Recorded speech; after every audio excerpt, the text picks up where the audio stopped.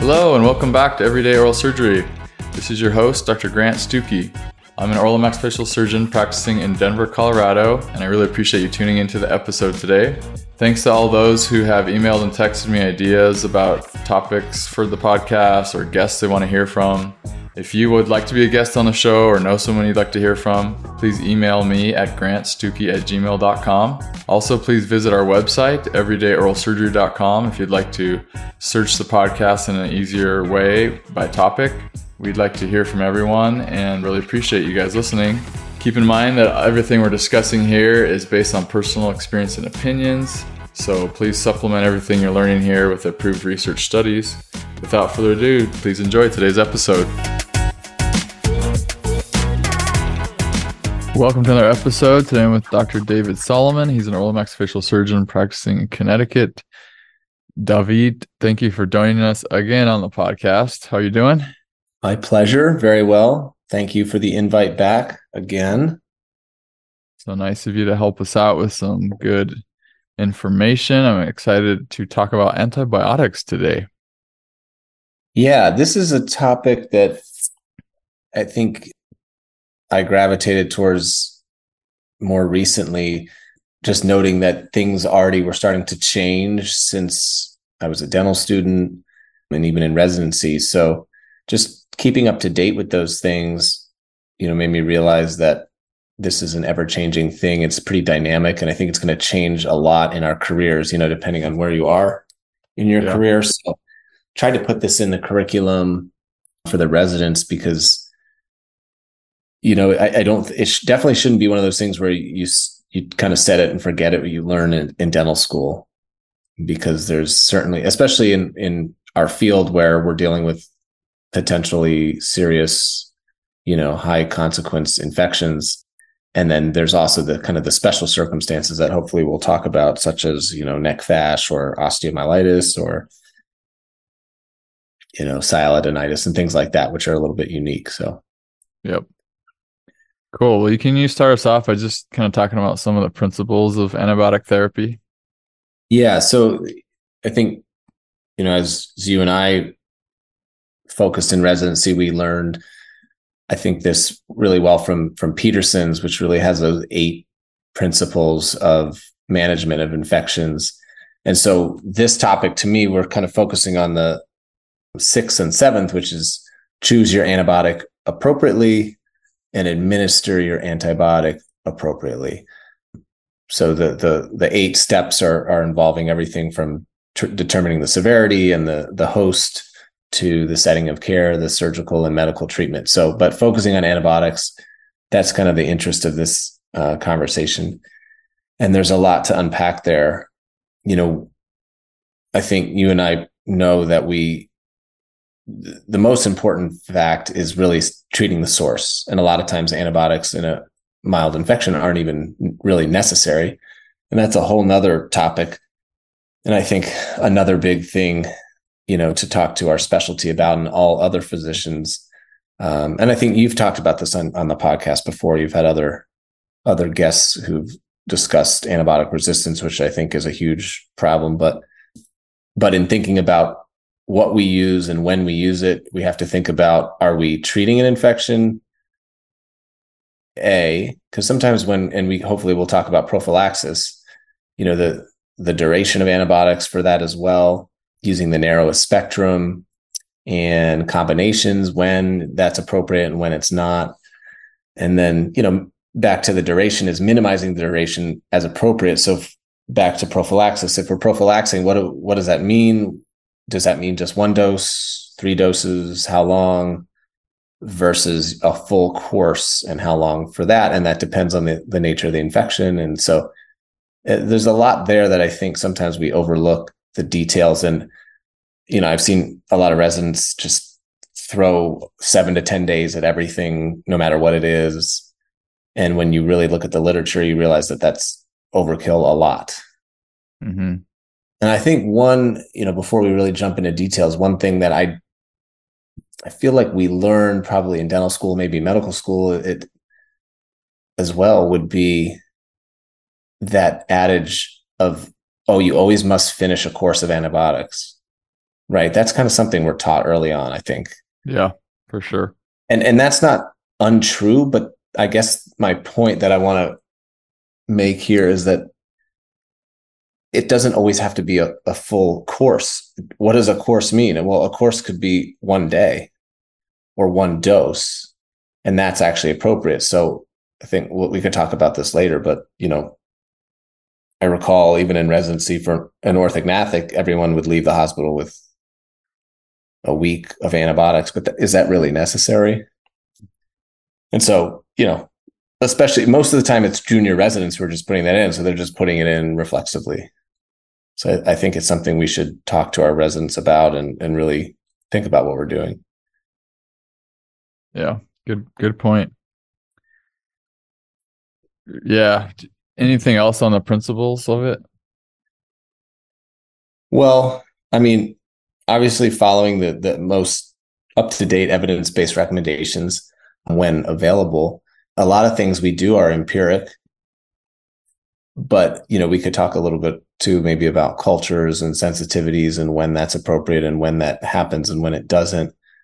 There's not guidelines to everything we do, especially when it comes to prophylaxis, and that's something we can talk about. But it's different for different surgeries. So a third molar removal, a dental implant, an orthognathic, a trauma, a total joint. I mean, they're all different. They're very different. And, the risks and benefits of antibiotic prophylaxis is different. But yeah, I mean, I think those are all principles that we need to think about. We need to be aware of even when they're necessary at all. So I don't know. I think those are the important things. And maybe I didn't articulate it before, but what I mean about completing a course of antibiotics, I used to think when I was a dental student that if you took a day or two or whatever of an antibiotic, that was actually going to potentially breed resistance. And that was the old adage of you need to take it for the full course. But that's not really true. It's only true if you're treating an active infection that really requires that length of time.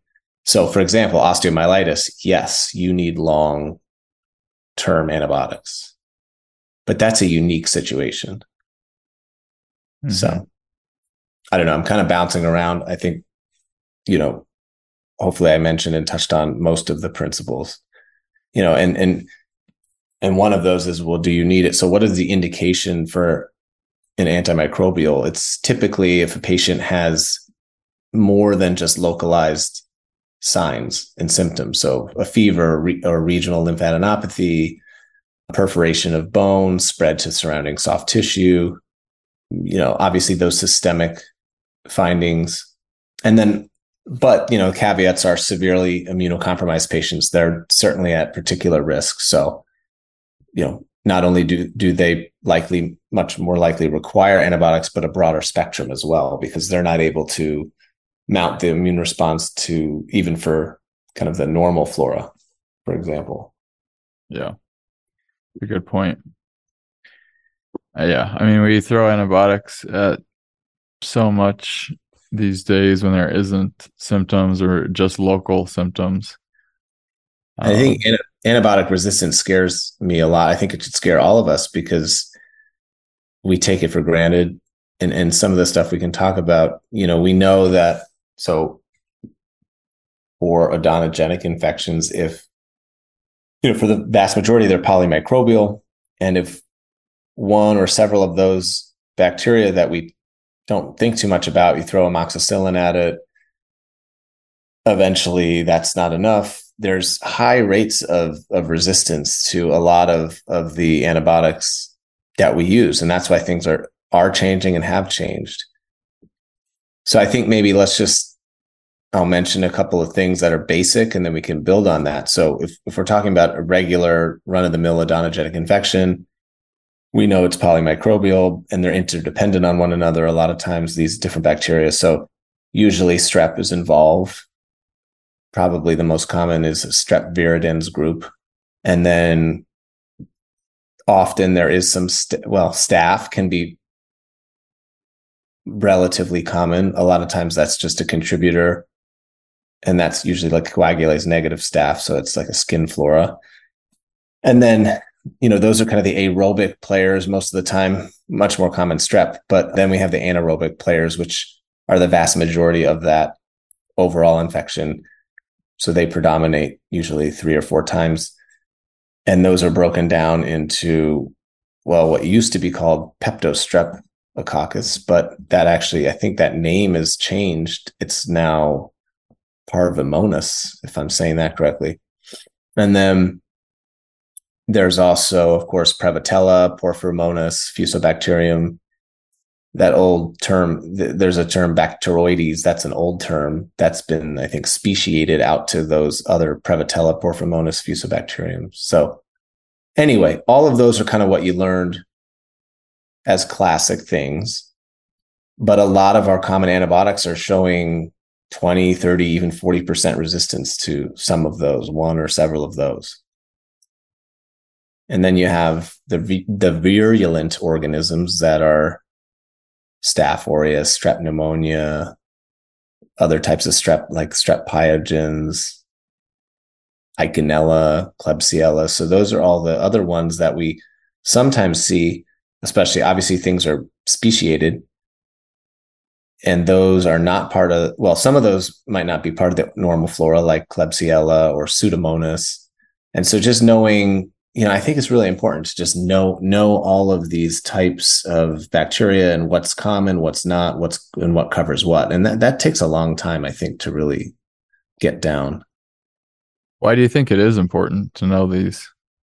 Well, because number one, if you're dealing with, well, 2 reasons. If you're dealing with infections that on a regular basis and a patient does not, let's say it's an outpatient infection, something that you deal with in the office, and that patient does not improve or worsens, then you need to know, what could it be? What could be causing that? What to do about it? What to hit it with? Antibiotic wise, And if you do culture this and you get sensitivities, especially if this is either abnormal or it's resistant to initial treatment, then you have to know what antibiotic of choice to use. And I think it's just helpful to really break down, what's normal and what's abnormal flora, and then also helps you think about the patient's host defenses against those. Yeah, that's a good point.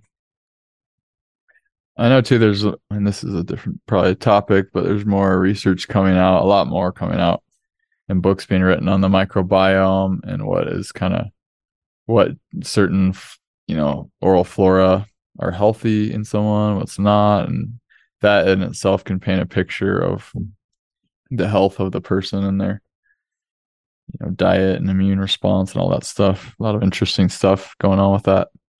Certainly. And I'm not a big proponent of antibiotics. I try to use them as sparingly as possible because, every time you use one, you are annihilating some portion of that patient's flora. They're in their gut and things like that, are actually quite helpful. Mm-hmm. There was this article at least 10 years ago, Flynn is a big player in this space in our specialty. And it's interesting that the true flora of oral facial odontogenic infections are way more than we even realize. And apparently at least at that time, 69% were unculturable. So we're only scratching the surface on the amount of bacteria that we even identify. And a lot of times, in the hospital, susceptibilities aren't even performed. And that's fine, I guess, because most of the time it's empiric and it works. And maybe the surgery was the most important point anyway. But I've had patients where I had one patient, she was a young, healthy patient, third molars, everything was routine. 2 days later, she came back, major infection. It was probably the most frightened I've been with a patient of mine. So we, admitted her, took her immediately to the OR, IND. This literally was 2 days later. It was like nothing I had ever seen because, that's pretty quick. Oh yeah. And it was rapidly progressing. I mean, it was one of those where you're marking her skin.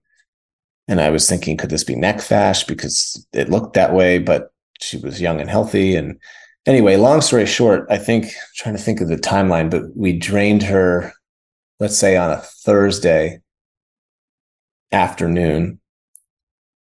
By Friday evening, she was still worsening as far as the spread of what you could, with the marker on the cellulitis down the neck. It was below the clavicle at that point. So it was frightening. And obviously at that point we had ID on board, and she was on broad spectrum. I believe she was on, I don't know, she was probably on vancomycin at that time. And then they added, and nothing speciated at that point or anything. And they added Clinda. And they kind of, I remember, well, the fellow was like, well, this is the only other thing we can think of. Clinda has activity against, just run of the mill strep pyogens, which has this kind of can have this rapid cellulitic spread.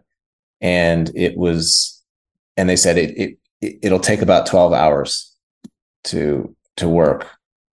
And it was almost exactly 12 hours, and it started to recede. It was quite impressive. And this is after a major drainage, source control, everything. Wow. So I guess my point in saying that is, without appropriate antibiotics down the road, we could be in a bad situation. Yeah.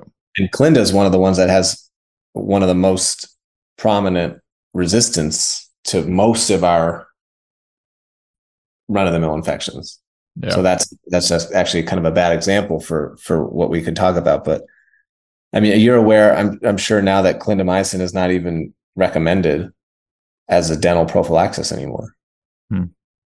Interesting. Which I feel like no one made a big deal out of, but that was just standard forever. Yeah, totally. If you look at the guidelines now, Clinda's out. What took its place? Nothing. It's just out. Yeah, no, it's basically, if you're allergic to penicillin or amoxicillin, it's recommended to do cefazolin or ceftriaxone. Mm-hmm.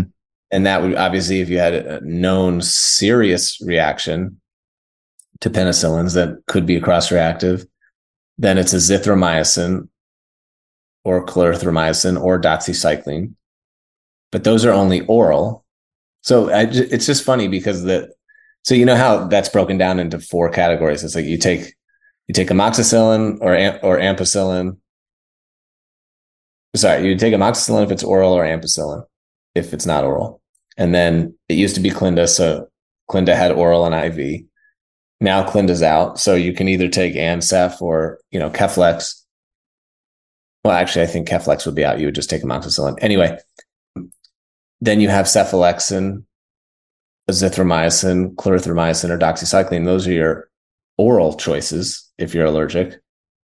But if you're allergic and you can't take IV, the only choice that is in the guideline is cefazolin or ceftriaxone. So I don't know. Okay. I mean, you'd have to make your own judgment, I guess is what I'm saying. But the guidelines don't actually have it in them. Interesting. Do you know the reasoning behind it? Was it resistance or C. diff or what? So the research that I've done on up to date about that was, actually, I can read it to you if you like. I don't have it memorized, but I have it up here because, I knew we would talk about this, and I don't know how well known that is. But anyway, clindamycin is no longer recommended as an alternative antibiotic for patients undergoing dental procedures, given more frequent and severe adverse reactions associated with this drug compared to other antibiotic agents. In one study of adverse reactions to antibiotics used as endocarditis prophylaxis between 2004 and 2014, the rate of adverse drug reactions to amoxicillin was 0 fatal and 23 non-fatal per million prescriptions. For clindamycin, the rate was 13 fatal and 149 non-fatal per million prescriptions. So I would have thought it was more resistance-based, but apparently at least one study was focused on the adverse reactions. But one of the things that, we could talk about is the resistance to clindamycin, which is, it's a big issue as well. By So adverse reactions, we're talking about side effects, just yeah, probably most common for that, C. diff. yeah. I think Is an allergic reaction an adverse reaction, I guess? they're separate types of reactions, technically. Okay. So yeah, I mean, that's just a big shift, I think. So for example, I don't know if do you prophylax patients for dental implants, for example? I don't. You don't. Do you give them post-op?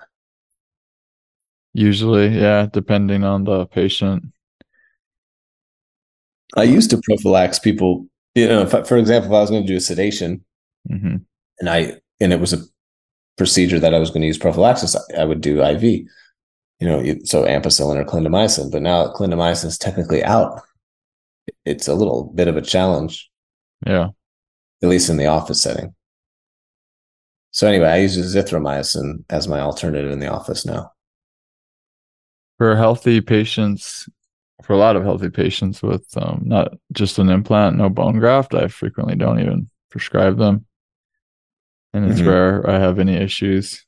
But I know that's a lot of varying opinions. And the routine thing that most do is prescribing for any implant, any bone graft. Yeah, maybe we could talk about that. I mean, just prophylactic antibiotics for what we do for our specialty, because why do we prophylax? It's to prevent a surgical infection, and you have to think about the wound classification. So you have clean, contaminated, and dirty. So none of our oral procedures are clean, right?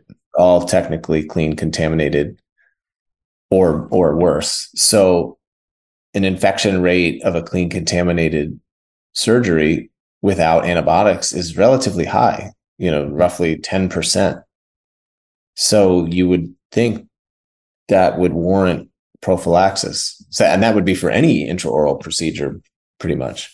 But we don't do that, and things work out much better than 10%.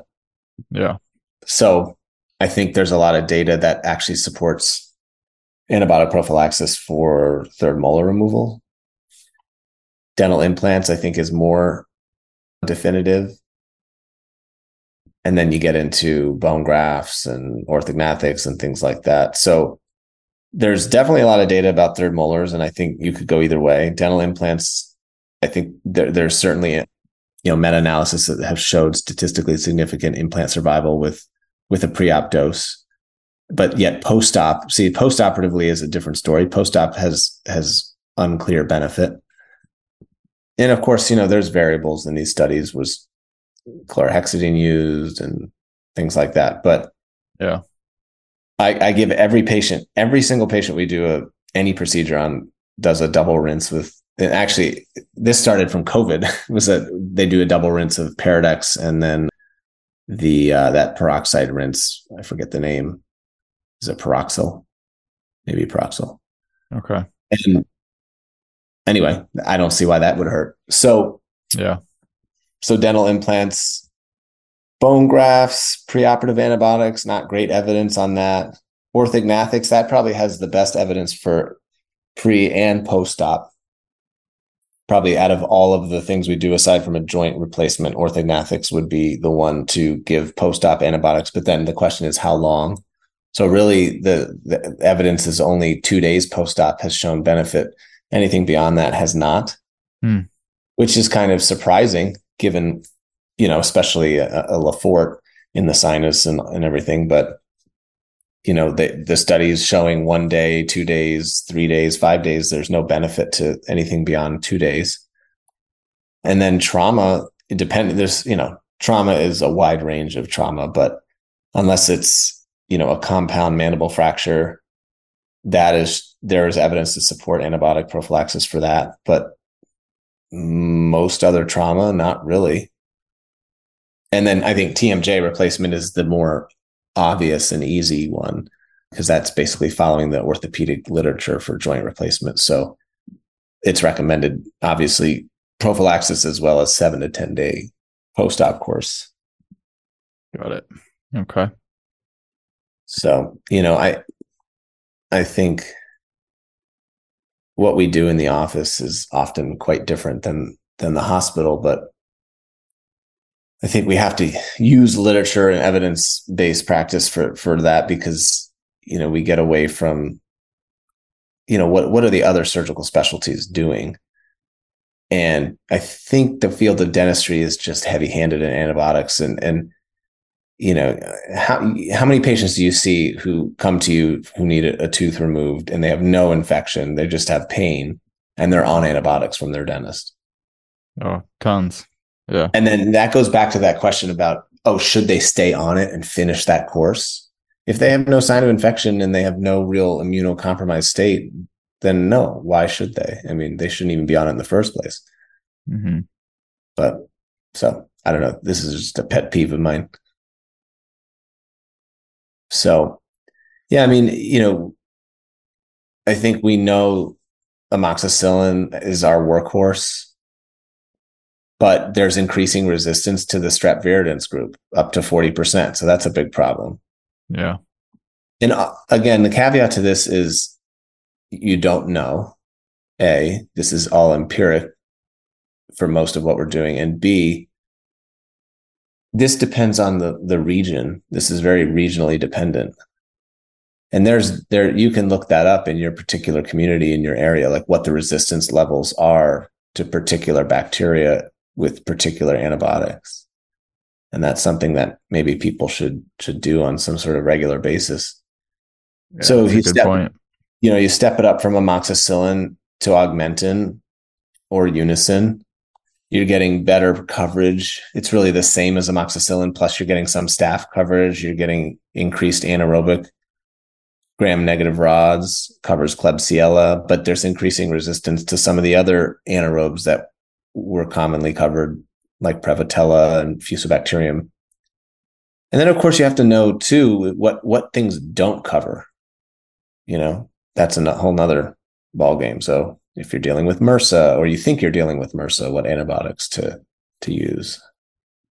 So I don't know, you could go through all of these different antibiotics, but some of them, as you increase in, like cephalosporins, as you increase in generations, typically one would say the coverage improves in gram negatives, but worsens in gram positives. So as you step it up in a certain class of antibiotics, you might get better coverage in certain categories, but worsened coverage in others.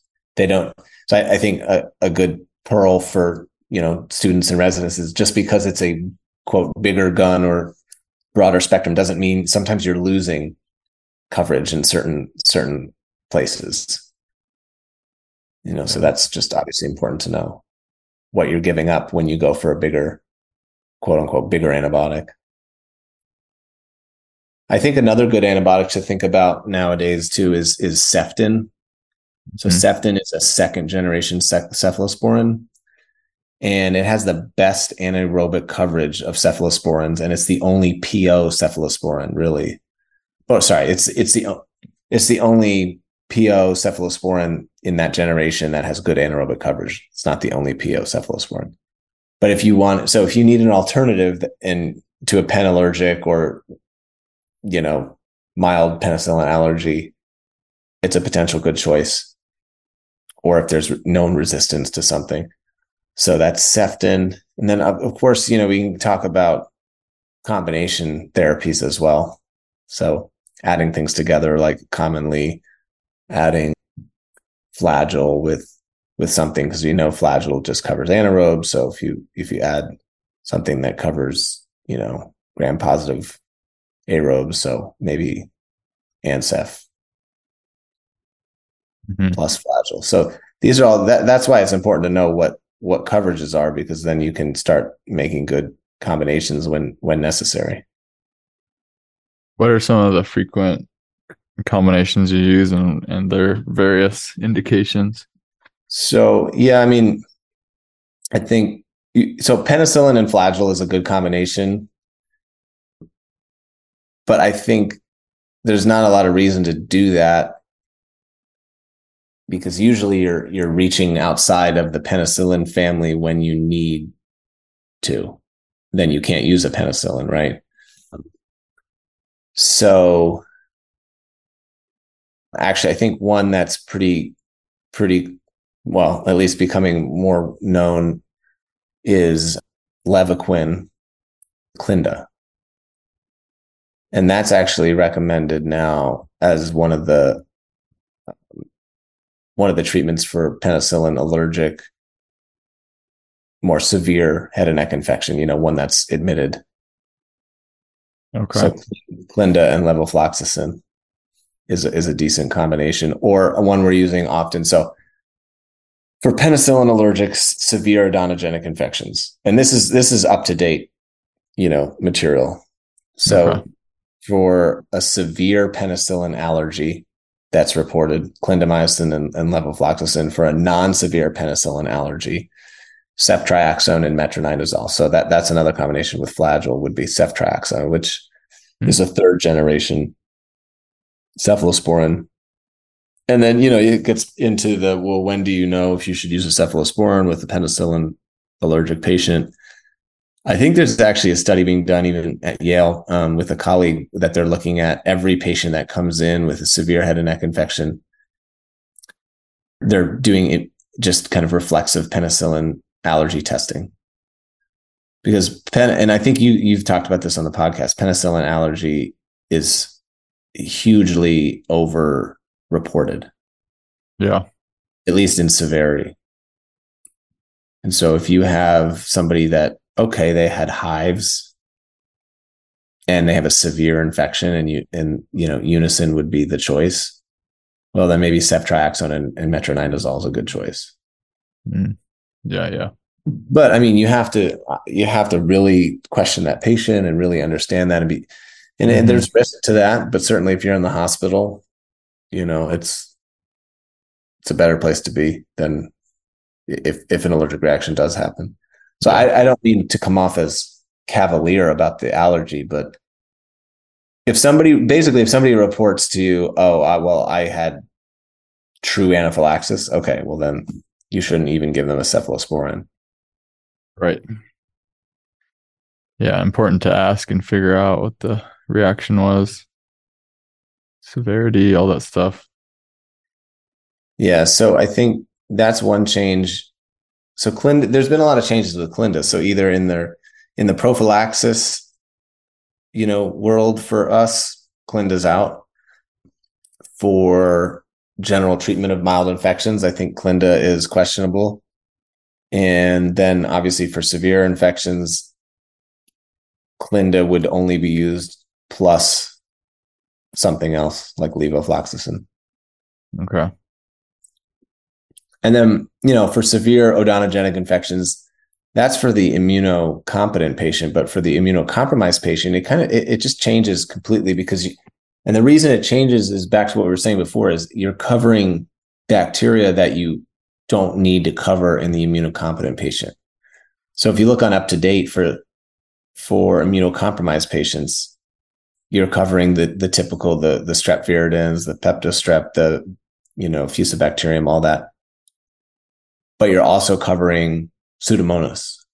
And maybe you're trying to cover MRSA and things that are more opportunistic in that sense, not the normal coverage. So the recommendations for those patients would be Zosyn or imipenem, meropenem, or cefepime plus Clinda or metronidazole or levofloxacin plus metronidazole. So a lot more combinations, or the really, the carbapenems, which are, the big guns. Got it. Okay. So if you think about duration too, I think, we were touching on that before. For the typical odontogenic infection, there's studies out there that, showed that there's really no difference between 3 days and 7 days. And so that's for treating an infection. That's not even prophylactic, post-op course. And that goes back to the principle of minimizing the duration of antibiotic therapy as appropriate. So once they've had an infection that's documented, they have it, really, we only need to treat for 3 days, is what you're saying. Yeah, but I mean, it depends on the nature of the infection, right? I mean, that might be a vestibular abscess, or, if you have a vestibular abscess and you take the tooth out and you put a drain in, let's say, you probably need 3 days max. Mm-hmm. Or do you even need it at all? I mean, clinical judgment has to play a role here, but I think at least this topic is good to get, to make people think and not just reflexively give everyone 7 or 10 days or whatever, because a lot of it is unnecessary. And in fact, that's what breeds resistance. By keeping somebody on antibiotics for a long time, when they don't need it, you're breeding bacteria that can be resistant to that even more. So, for example, if you do surgery on a patient for odontogenic soft tissue infections, continue IV therapy, for example, until there's evidence of clinical improvement, which usually is within 3 to 5 days following the initiation of the antibiotics and the drainage. But again, you're using your judgment on that time frame. And then it's the same thing as when do you do, oral step down therapy, and what do you step them down to, right? So if you're on Unison, the obviously you'd step them down to Augmentin. But how long do you keep them on it, and when do you step them down? That type of thing. So these are all, things to think about. Yeah. The other thing about Clinda, I think, sorry, I feel like I'm jumping around here, but the other thing about Clinda that I think a lot of people underdose Clinda. They underdose it in frequency and in dose. Okay. So,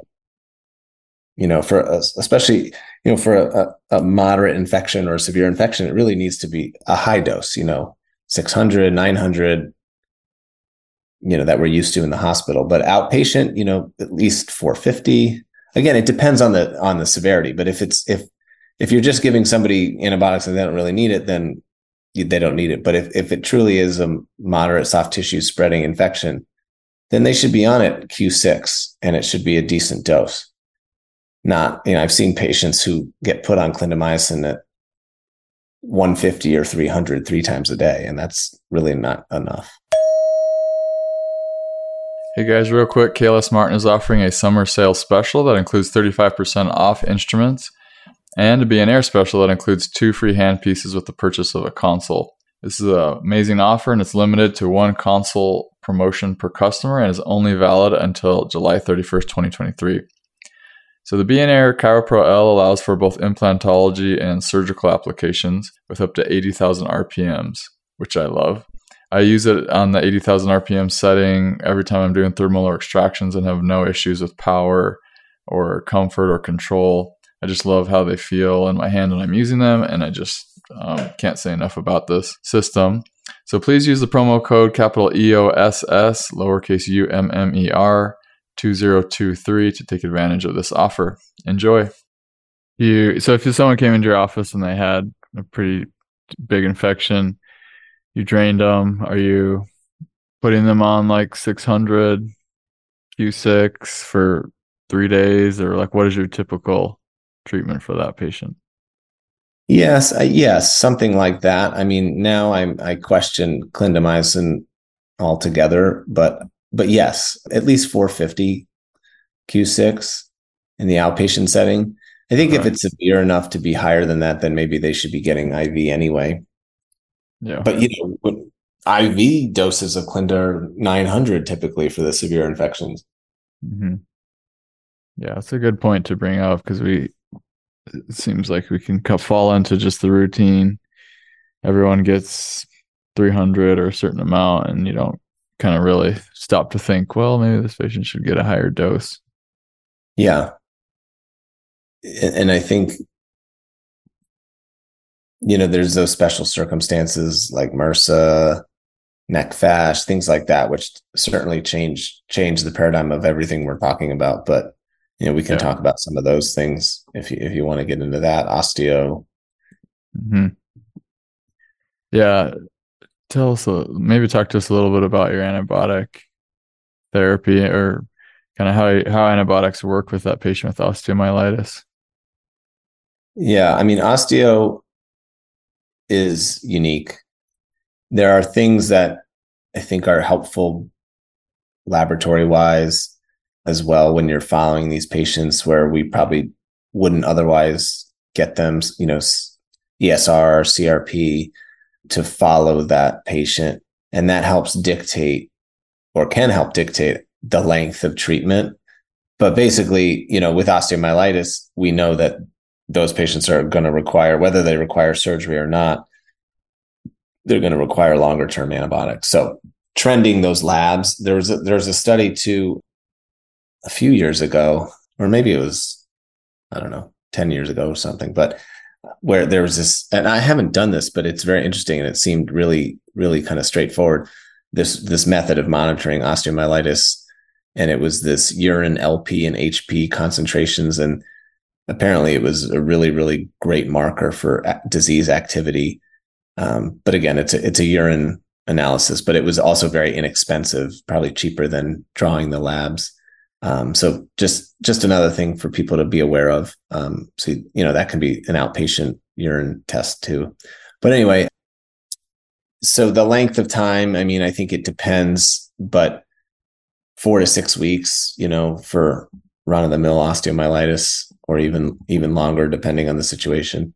And I think that's one where, culture and sensitivity are really, really helpful, and understanding how to do that as well, because, culturing bone, you can send the bone in a sterile cup and send that as a culture. So Okay. it's helpful to biopsy that, obviously, and really understand that it's always important to biopsy when you suspect osteo, because it could be cancer, could be something else, but also culturing the bone. Mm-hmm. And that, especially in something that we don't expect just empiric treatment on necessarily, or if it's something unique, then that's really, really helpful. Yeah, that's a good point. Any other special circumstances where you would, have Well, a certain regimen for antibiotics? yeah, I mean, sialadenitis is interesting because it's commonly common oral pathogens. But one thing, for example, Eikenella is pretty common, and Mm. clindamycin does not cover Eikenella. Okay. So that would be another example of where clindamycin is not a good choice for a penallergic patient. So I mean, a lot of times we're, amoxicillin or augmentin for a lot of these things. For back to osteo, unison is probably the number one empiric, as is for sialadenitis, augmentin versus unison. So that's important. What would you use for salidinitis and the penallergic? Outpatient versus inpatient would differ probably, but what's nice about the Clinda Levo is that can be oral as well. So Yeah. I might go that route. Or, again, you might do a inpatient IV ceftriaxone flagyl versus Ceftin flagyl. Okay. So let's see other special ones. Neck fash is something that everyone really needs to be aware of, and you don't see it that often, but when you see it, it's pretty obvious. And there's a variety of types, so to speak. There's the polymicrobial, which is more commonly from odontogenic. Then there's the streptococcal, which could be different strep, group A, for example, Clostridial, MRSA, Klebsiella. So these are all different kind of, categories of neck fash. But I mean, those patients are sick and they need to be started immediately on broad spectrum. Like what's recommended is carbapenem and vancomycin. So that's a pretty heavy hitter. I think, the most common being trying to cover the polymicrobial plus MRSA for the VANC. But those patients, most of those patients are immunocompromised. There's a decent mortality with those patients, and, things progress rapidly. So, Okay. but those patients are going to be, obviously, I think we saw a patient in our office sent by a referral to take out a tooth. And we took one look and we're like, this patient has neck fash. So anyway, many debridements later, patient did okay. Yeah. Real quick question for your thirds or implants. When you have a patient who's, got immunocompromised things going on, they're diabetic, or they're on chemo medications, things like that. Do you have, are you kind of changing your antibiotic therapy for that patient, or how do you treat, let's say, the diabetic patient who comes in for a routine surgery? Yeah, I think I usually just prophylax and a short course when I wouldn't otherwise. Okay. The other thing too, and I don't know if I said it specifically, but prophylaxis really is the most important time, meaning preoperative antibiotics is the most important. Okay. So if you're going to do it, and that's kind of goes with the idea of, well, if you're going to give antibiotics for something post-operatively, they should be getting it preoperatively. That's the most important time. So anyway, if you think about it, you should just be giving them to, that before you start, and then maybe a short course. But anyway, yes, to answer your question, if it's well-controlled diabetic, probably not. But it goes back to clinical judgment if this is a big procedure versus any sort of immunocompromise. There's so many questions about all of the biologics out there now, and if somebody, I feel like we see a fair amount of patients who have ulcerative colitis, young patients who have ulcerative colitis or Crohn's, and they're on different, suppressant medications. And, you'd have to almost look up each one and see, are they really immunosuppressed? They are immunosuppressed, but immunosuppression isn't all the same for every drug, right?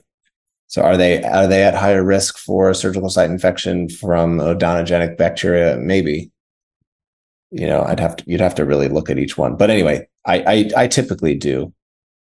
Because a lot of these cases are borderline anyway. You could make the argument to give the routine third molar a preoperative dose anyway. Yeah. Okay. How do you do the prophylaxis for those patients that are local?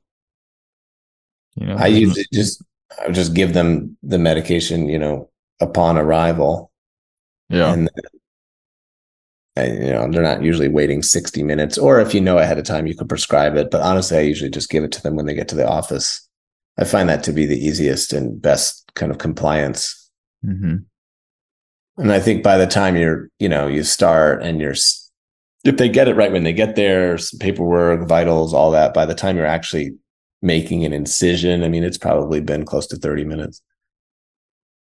If it's oral though, and they're kind of allergic, do you have something other than Clinda you're giving in the office? Do you have azithromycin. Okay. Which is on the guidelines now, azithromycin.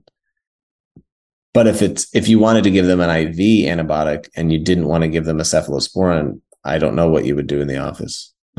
Or at least I don't have anything else in the office. Got it.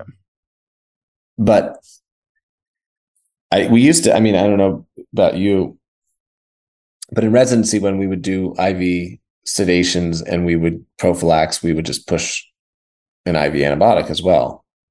Mm-hmm. In fact, I remember with you're like, did you just push all that Clinda? That's right. I remember that. Too fast. But but really now I give patients an oral with the tiny sip. Yeah. Okay. Even for your IV, you're just if it's a tiny sip of water, with appropriate time, Yeah, yeah. But I'm not opposed to giving them ampicillin, but I guess now, my point is now with Clinda being out, I don't know what my options are. So in the Yeah. office. Yeah, it's a good point though to be aware of who needs what, get them the antibiotics on time. The other pet peeve of mine too is, I'm sure you remember this, and every time we would go to the OR and it would be anesthesia would ask if we want antibiotics, and if we did, and they were not allergic, they'd be getting Ancef. Mm-hmm. Well, it never made sense to me. Like, why are we giving Ancef to patients? You would never give them Keflex, and you would never. You're right.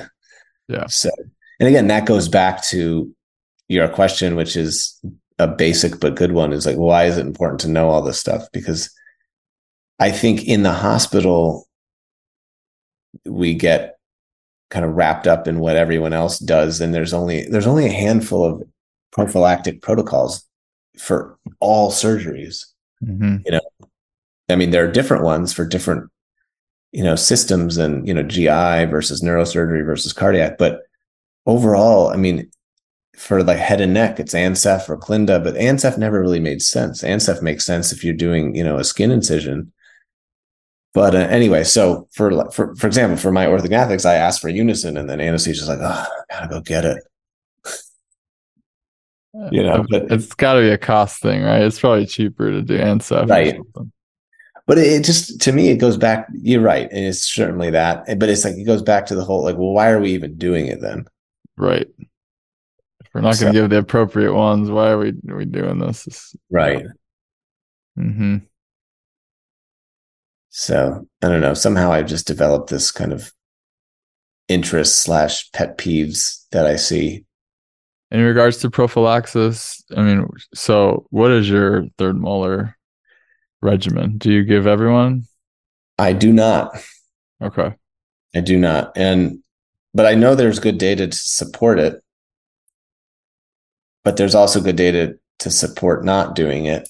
And it becomes a little bit of just logistics. It's difficult if you're doing a fair amount of those back to back to back. Are you going to prescribe them all? Are you going, what if they don't take them? What if they do? What if they drank it with too much water? I don't know. I mean, not that that's a good answer as to why not to do it, but then to be honest, anecdotally, it's kind of going back to the number needed to treat. Like I told you about that patient who had that horrible infection. And do I wish I gave her prophylactic antibiotics? Yeah. Would that have changed it? I don't know. Maybe. Mm-hmm. And after that, I really, really thought hard about, well, maybe I should prophylax everyone. And I did a little bit, and then I didn't. And honestly, I mean, I don't get that many infections, and I'm not saying that in any boastful way. I just think that that's pretty standard. I think it's pretty low. But you get a few here and there, and they're usually minor. And, so I don't know. I talk to patients about it when they ask. But to your point earlier, if they have some sort of other, immunocompromised state, then yeah, I'm typically doing that. Okay. Got it. I do prophylax for the implants, maybe for large bone grafts. I'm just talking about office-based stuff. Mm-hmm. Say that again. So you do implants. What about bone grafts? If you're doing an extraction with a site preservation? Typically not. No. But if it's, if it's a larger graft, let's say maybe kind of a bigger GBR type of thing if there was a mesh, I do. Yeah. Okay. But honestly, I think pre-rinsing with Paradex goes a long way. And that's just a total anecdotal thing. But yeah, why not? That was my other question. Are there any other kind of local measures you use, antibiotic type measures for certain procedures? No. One of my partners, I think he takes capsules of clindamycin and empties them and puts them in the sockets of the third molars. But no, I don't do anything else other than every patient, no matter what it is, they just get a pre-rinse with Paradex and then Paroxyl. Yeah. Okay. And their mouth is very clean and smells better. No.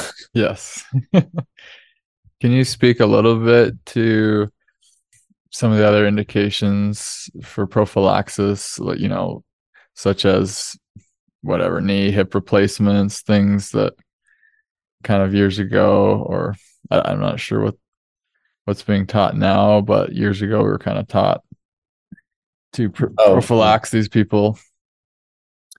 yeah. I mean, the guidelines now are it's not even really recommended at all.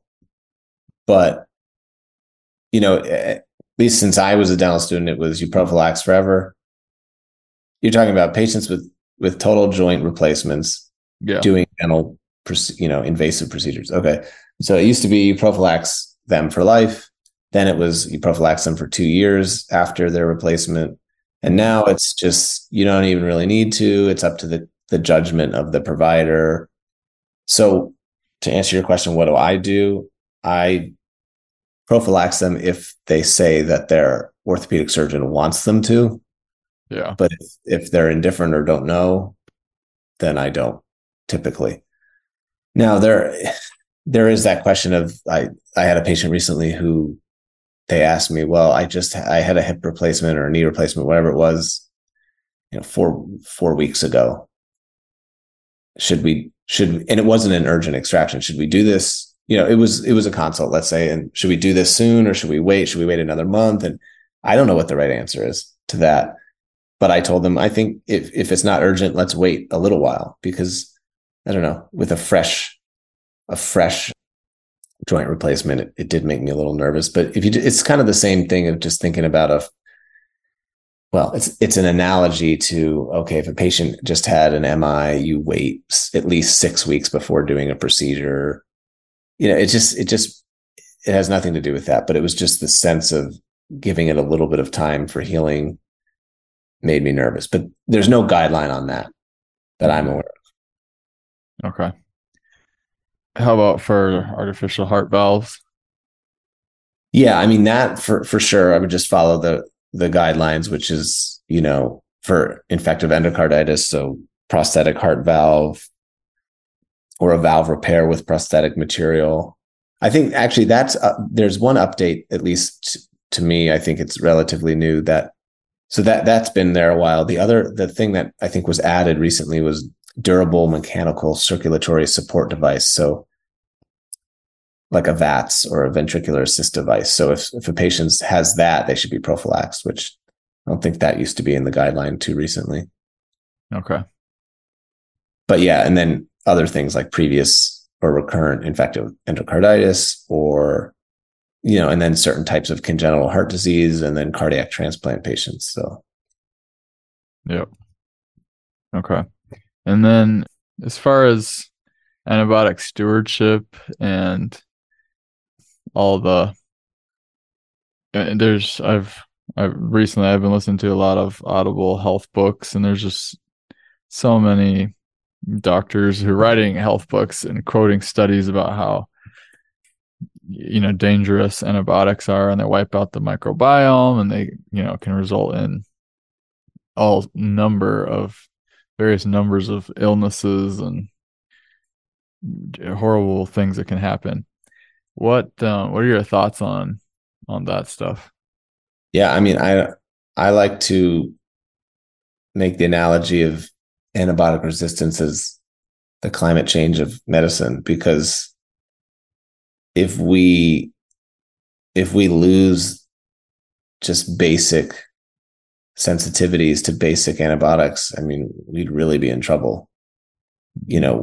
Just routine strep throat, for example. So there's this interesting, it's in one of our OMS textbooks where there was some different studies. So for example, there was a study after a 1-week course of penicillin for strep throat, they found an increased carriage of penicillin resistant organisms in the siblings and the parents of those patients. Wow. And that antibiotic resistance level did not decrease to the baseline until 3 months after that. And also they found there was this monthly variation in the penicillin resistant organisms among school children in the public school system. So following a trough in like September, the resistant organisms increased until March, and then they started to decline. And that was seen like 2 consecutive years. So it just shows you that, this is a fluid dynamic thing that's happening all the time in and around us. So all it takes is just a push into one bad direction, and I think that's where the stewardship comes in. Mm-hmm. But basically, the idea for students out there or whatever is just by administering a course of antibiotics, we're selecting for the survival of the antibiotic resistant organisms, not only in our patients. See, this is important. Not only in our patients, but also their families and the communities. Because we're spreading those around. So the people you live with are going to be exposed to those bacteria. And now we've just selected for more virulent resistant organisms. That's interesting. And then you could get into the whole animal agriculture thing, not to get political. That shouldn't really be political, but antibiotics in our food, not good either. No bueno. So that's my soapbox. Yeah. Antibiotic scarring, how, I mean, it seems like most studies say it takes about 6 months after you've had a course of broad spectrum antibiotics to rebuild your microbiome, but I've even heard doctors say 2 years to get back to where you were. Yeah, in your GI tract. Yeah. Mm-hmm. Yeah, so it makes you not want to take them ever. Yeah, exactly. And there's a lot of studies, I think, out there now about, it'd be interesting to say, okay, well, if I'm going to prescribe you these antibiotics, should you eat Greek yogurt, eat kimchi? Does that matter? Does that do anything? Is that helping support the biome during the course of antibiotics? I don't know the answer to that. I mean, logically, it makes sense, but does it really clinically matter or make a difference? Yep. I'm not sure, but to me, it makes sense to be doing something or taking some type of supplement, that can help rebuild your microbiome, a healthy microbiome quicker after you've taken them. Yeah. I'm just going to add one thing, going back to the antibiotics that we were talking about, because I forgot to mention this, but out of the different types that you can reach for when you need either broader spectrum or something different. So moxifloxacin is a good one. That's a 4th generation fluoroquinolone because it has the best anaerobic coverage. A lot of the prior generations don't.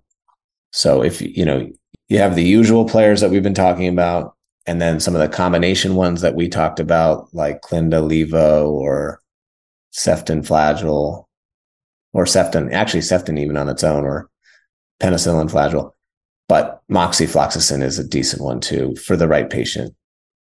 But then, so another thing for, students, residents not familiar with prescribing these as much, there are certainly limitations and patient populations that are not good candidates for certain antibiotics, such as fluoroquinolones. So there's a lot of drug reactions with fluoroquinolones. They're not good. I think it's pregnancy category C. They're not to be used in pediatric patients. So there's a lot of limitations there, but just something to know or have in your back pocket, I think, is Moxie. Does Moxie have the same issue as levofloxacin with pediatric patients having the Achilles tendon rupture?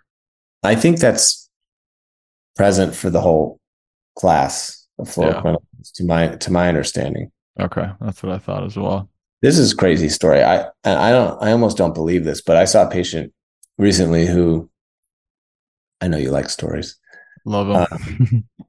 I think it was just to take a tooth out, and he had this very extensive medical history, and he was relatively young. And you're going through this medical history, and I'm like, wait, you've had an aortic dissection and aortic, stenting, and I think there was a valve repair. I mean, it was like major stuff, and he was relatively young, and just a pearl to students and residents. Anytime you see anything that's out of the ordinary, question the patients, and you're going to learn something.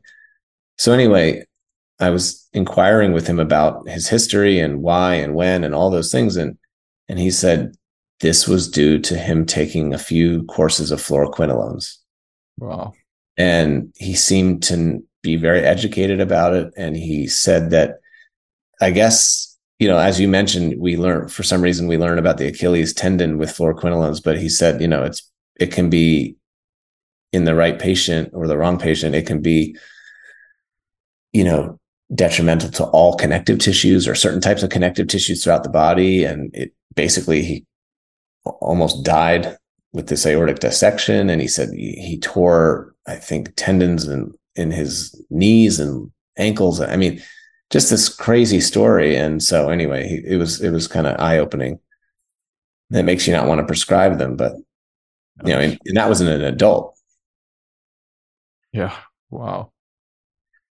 Real quick, where do you go to? I mean, what's a good reference that you use for your antibiotic stuff? Is it up to date? Are you looking on PubMed? Like, where do you go to really quickly I like check? up to date. I like up to date for the broad overview things. Like they have a good section for severe odontogenic infections. So I would say that would be number one. And also, honestly, I mean, using the app Hippocrates is quite helpful for dosing and for adverse reactions and for contraindications and things like that. Okay. Good to know.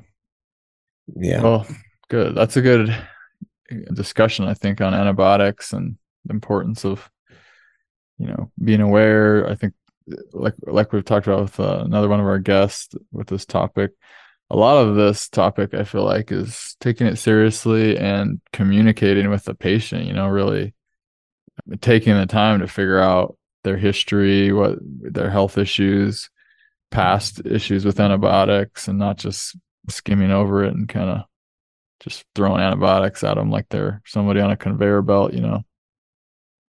Yeah, I think, for example, when a patient tells you they have a penicillin allergy, it's really good to question them on what that is or isn't. For example, because you learn, I think, like your other guest was talking about with that issue, is that, I mean, not everyone is going to take the risk, and some people are just not going to prescribe a penicillin or a cephalosporin, but in the right patient, it makes a difference. I can't remember if I told you this story, but I had a patient who had osteo with a penicillin allergy, and Augmentin was the choice. This was for outpatient management. And we had a long conversation. The patient was very, you also have to trust the patient or not trust the patient. And the patient was very adamant, like, no, it's in my chart, but I had a mild rash and it wasn't a big deal. And it was like on the 7th day. But I don't want to be cavalier about it because I'm sure allergies can change over time. Mm-hmm. But I said to him, or Augmentin's the choice here empirically. Let's try this if you're comfortable. And he was comfortable. You document that. And anyway, it worked out. He had no reaction and he never required surgery. So that situation worked out. But I don't know. I know it's hard to convince people to take a risk, but I think it has to be a calculated risk and one, like to your point, an educated risk because you've talked to that patient. Yeah. I like that. Okay. Thank you, David. Yeah. Thank you for inviting me back. Yes. Any new quotes you've heard or things that you want to share with us that have nothing to do with antibiotics? Anything I want to share? No, I just think it's important that we never get complacent, with what you've learned. True. Because, a lot of the stuff we talked about tonight, I've reviewed, I've, touched up over the years since residency and all that sort of thing. So I think I just want to impart on the students that it's a never ending journey. We're lifelong learners. That's how we should be. That's right. And, yeah, this is another topic we've talked about, but it's easy to fall into the whole idea that, you learned everything that you need to learn in residency. And I think it's just probably easier to learn in residency because you're of that mindset and you're at a learning institution. Harder to learn once you've graduated. A lot just because of your mindset. It's like, well, I've learned everything I need to, or now I'm a doctor and I'm maybe not around people who are teaching me much. And so I think it's important to keep learning, even though you've graduated and shoot, Yeah. even if you're 30, 40 years out. Well, I mean, Some, because and for nothing else, things change. Like this antibiotic thing, I mean, that has changed. yeah. And I think it's strange. I mean, tell me what your take on this, but the whole Clinda being removed from guidelines, I don't recall that being made a big deal by I don't know, the ADA or, I mean, maybe it was brought up in dental schools. I don't know. I'm not sure either. I don't remember it being a big deal either. That's my point. It's like if that wasn't made a big deal in our ADA or your state societies, I don't feel like I would have missed that. No, and in fact, I mean, I worked with a lot. I currently work with a lot of young dentists, and I mean, a lot of them will text me and say, "Oh, hey, I have a patient I'm sending over. They have a penicillin allergy, so I gave them clindamycin." Like that's like a weekly text. I don't feel like any of my young dentists are have changed anything about Clinda. They're all still giving it. So Yeah, and I mean, I guess just to make the point that Clinda's out for prophylaxis, but mhm. is it still decent for empiric outpatient mild infection treatment? I think it's probably okay still. Or I mean, look, I don't know on the given circumstance. I mean, one patient it's probably fine, and another patient Yeah. there's resistance. But like we talked about, there can be resistance pretty decently to amoxicillin. So Hmm. I'm not saying I don't use Clinda, but at least from a dental prophylaxis guideline standpoint, it's out. And for the severe infection that's in the hospital, it's out as a single IV therapy. Okay. So those are the things where I would stick to those quote unquote guidelines. Uh-huh. But I'm not to say I wouldn't use it tomorrow in an outpatient setting and follow a patient closely. Yeah.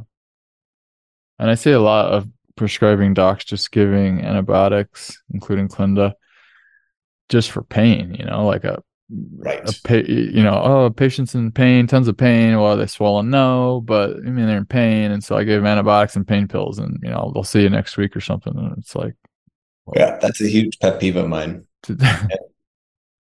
I yeah, don't know. The word has to get out there. And I think a lot of people they know that that's unnecessary, but they do it because they don't want to be bothered again until that patient's taken care of, or they feel like, well, what if it's going to turn into an infection? I mean, yeah, but again, that still doesn't make it right. I agree. That's why we got to be educated, Dave. Just you and me against the world. Changing the world one podcast at a time. Yeah. I mean, this one's gonna really go viral. This I can just tell. I can feel it. It's gonna blow up. Yeah, I agree. You and I Well, are going to be on all the network television. Jimmy Fallon, yeah. Yeah. Hmm. Well, my bro, thank you so much. Let's do another one soon. Yeah, running out of topics. There's always stuff to learn, Dave. I can always pull another topic out my butt, that's for sure. How many links of the chain do you use on the expose and bond? Dave, I prefer 3.5, and I bend that half one closed to a smaller circle. No, I'm just kidding. That's been shown. Yeah, no, there will be more. There will be more topics. We could do one on should you be putting safety glasses on your patients during sedations, I don't Dave? know what kind of wild sedations are you having? Oh Yeah, man. that we could get into the nitty gritty. Mm-hmm. Might as well. Well, do you have any good ones lined up after me? You can tell me the truth. I mean, you're the best, of course, but Right. we do have some medicine topics coming up. I mean, you got like a whole online curriculum. Somebody could just do your residency. Yeah, might as well. I'm actually excited for what I'm doing with my good buddy that's practices in this group with me here. We're doing one on actually using dental loops and other auxiliary equipment to improve your posture, vision, the way you do things. I know most surgeons don't use loops, but you know what, Dave? When you're old like me and you're past your 40s, you can't see anything. I mean, you're just like pretty much blind. So Oh, maybe you should get a Da Vinci robot. true. Stay home and do surgery, but Yeah. anyways, just getting the wheels turning in your head, Dave. Keep thinking of topics for me. Yeah. No, I'll get back to you Okay. with a whole list. Sounds good. All right. Well, you stay safe out there. I'll talk to you later. All right. Take care. Bye. Bye. Thanks for listening to this episode of Everyday Oral Surgery.